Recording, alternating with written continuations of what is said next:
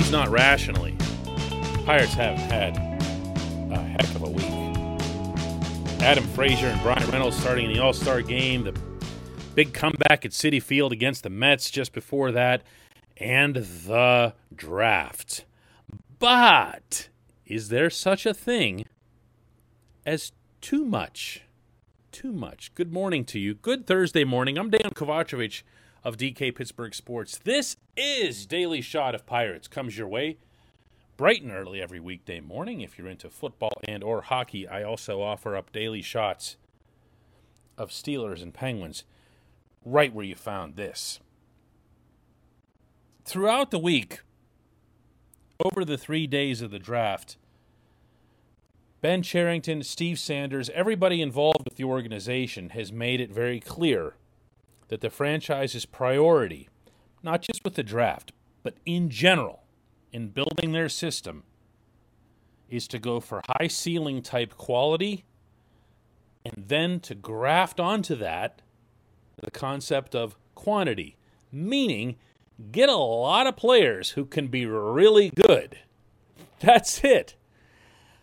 If they miss, and high ceiling prospects also can be high risk because they have some kind of flaw, they have something that's there that might go wrong that isn't as predictable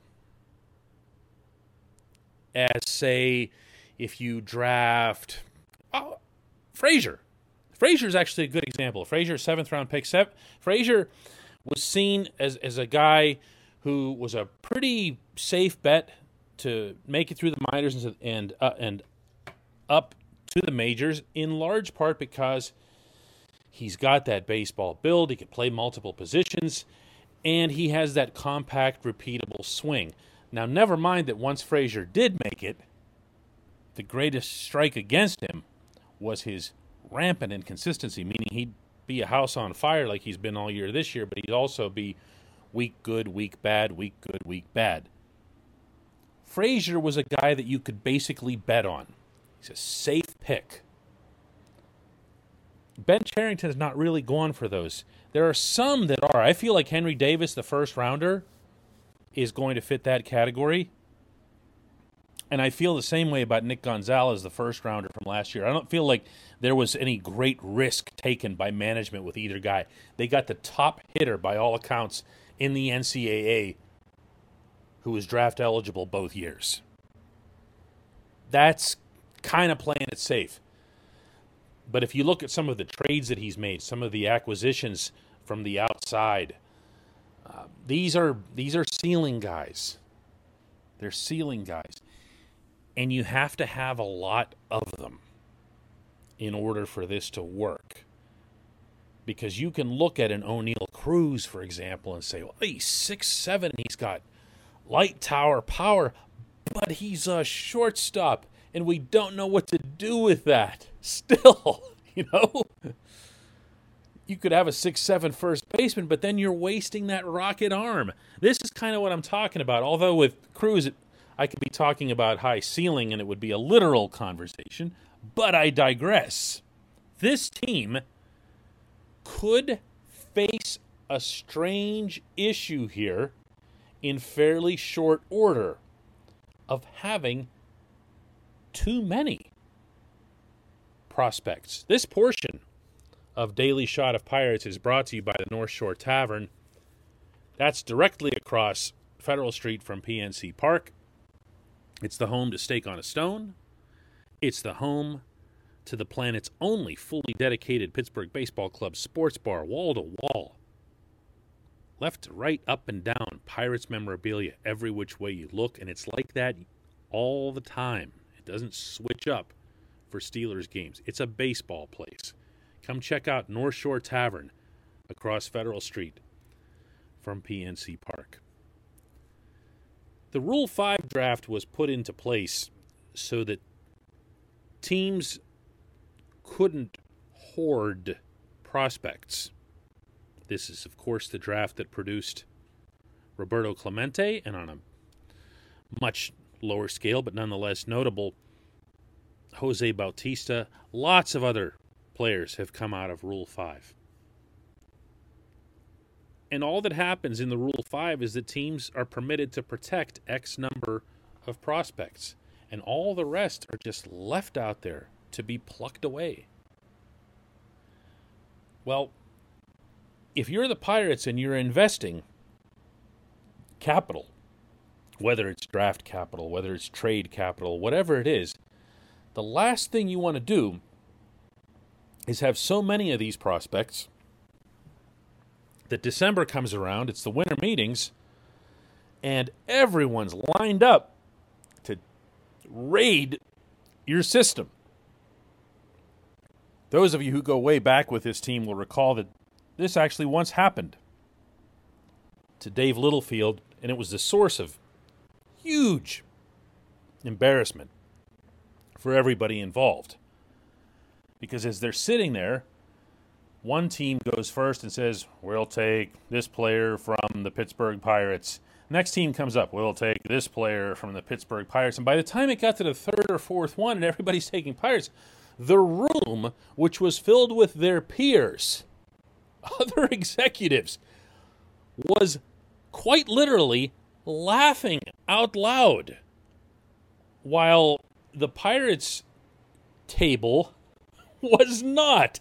If you remember anything at all about Littlefield, it's that he didn't exactly come equipped with a sense of humor.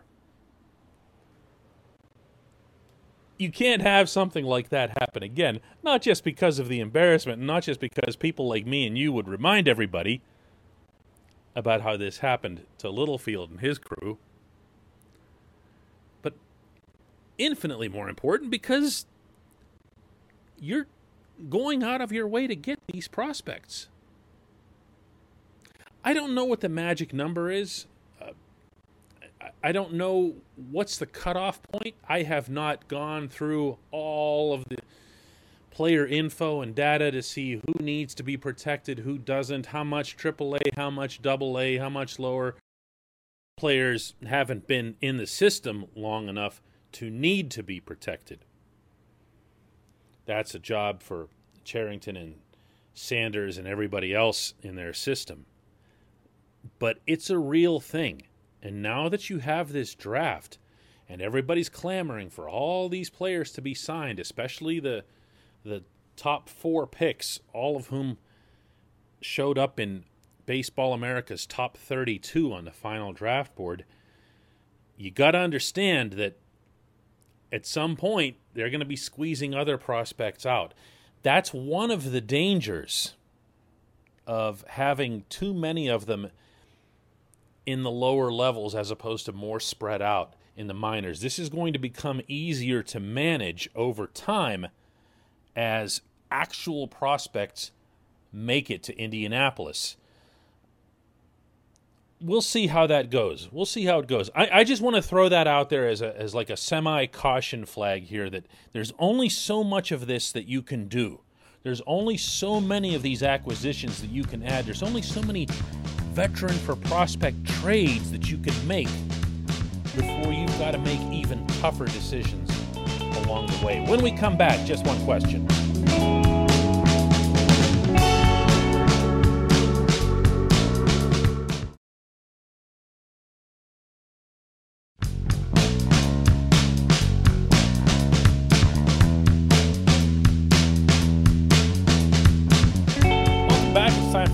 Question, and today's entry comes from Ben Weiner, who asks, how does Major League Baseball compare to the other major sports in preventing and managing injuries, and how do the Pirates compare within MLB? I get that contact injuries are unavoidable, but aren't there preventive training things to do to prevent soft tissue and arm injuries?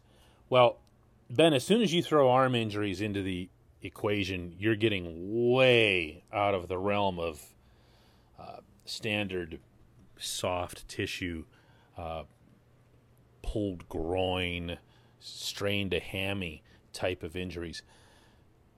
As a point of reference, I can tell you that the athletic trainers with whom I've spoken over the years in all sports will tell you that if they can get through a season with their athletes not pulling up lame at first base, not clutching the hammy or the groin,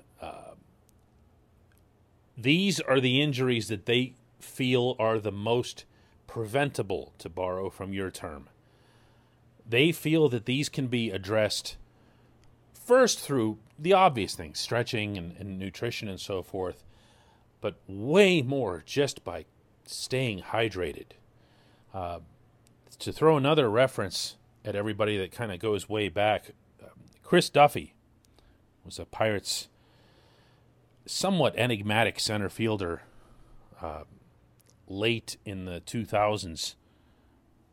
Constantly was having groin injuries, and it constantly came back to the fact that he just wasn't hydrated enough, and the Pirates were ordering him when he would come back in from center field in some hot stadium, just do this, just take the fluids down. It became something where he was pretty much told at gunpoint that he had to make sure that he wasn't drying up. The Pirates, where they rank, I haven't seen a number for that sort of thing. Besides, when you look at man games lost to injury and that kind of thing, time spent on the DL and so forth, it can be misleading because you can also have players who are complete nobodies showing up on those lists and inflating the numbers. I would say that for the most part, in my own judgment, that the Pirates in 2021 have had a couple of significant disappointments. One in particular is Colin Moran. Some of it has been rotten luck. When you get hit by a pitch and it breaks a bone in your hand, that's not something the athletic trainer could have prevented or anybody could have. But when Moran also missed significant amount of time to a strained groin, and he's already not the most nimble / athletic type, it can raise some eyebrows. For the most part, though, you look around the diamond and you ask yourself, who are the guys who've gotten hurt, who matter? Well, Brian Hayes opened the season with that wrist injury. Again, non-preventable type of thing. But the main guys, Frazier, Brian Reynolds, Jacob Stallings. Yeah, I stopped there, didn't I? Yeah, it's like all of them, but they've been healthy. And the Pirates really, other than Steven Brault, haven't had significant pitching issues as far as injuries go either. Their guys have been in there other than Chad Kuhl's blisters and whatever. So let's put it this way, Ben. Long story short, they're okay at it. Long story shorter, this year, the guys that you really, really want to have out there, for the most part, have been out there. I appreciate the question. I appreciate everybody listening to Daily Shot of Pirates. We'll do this again tomorrow.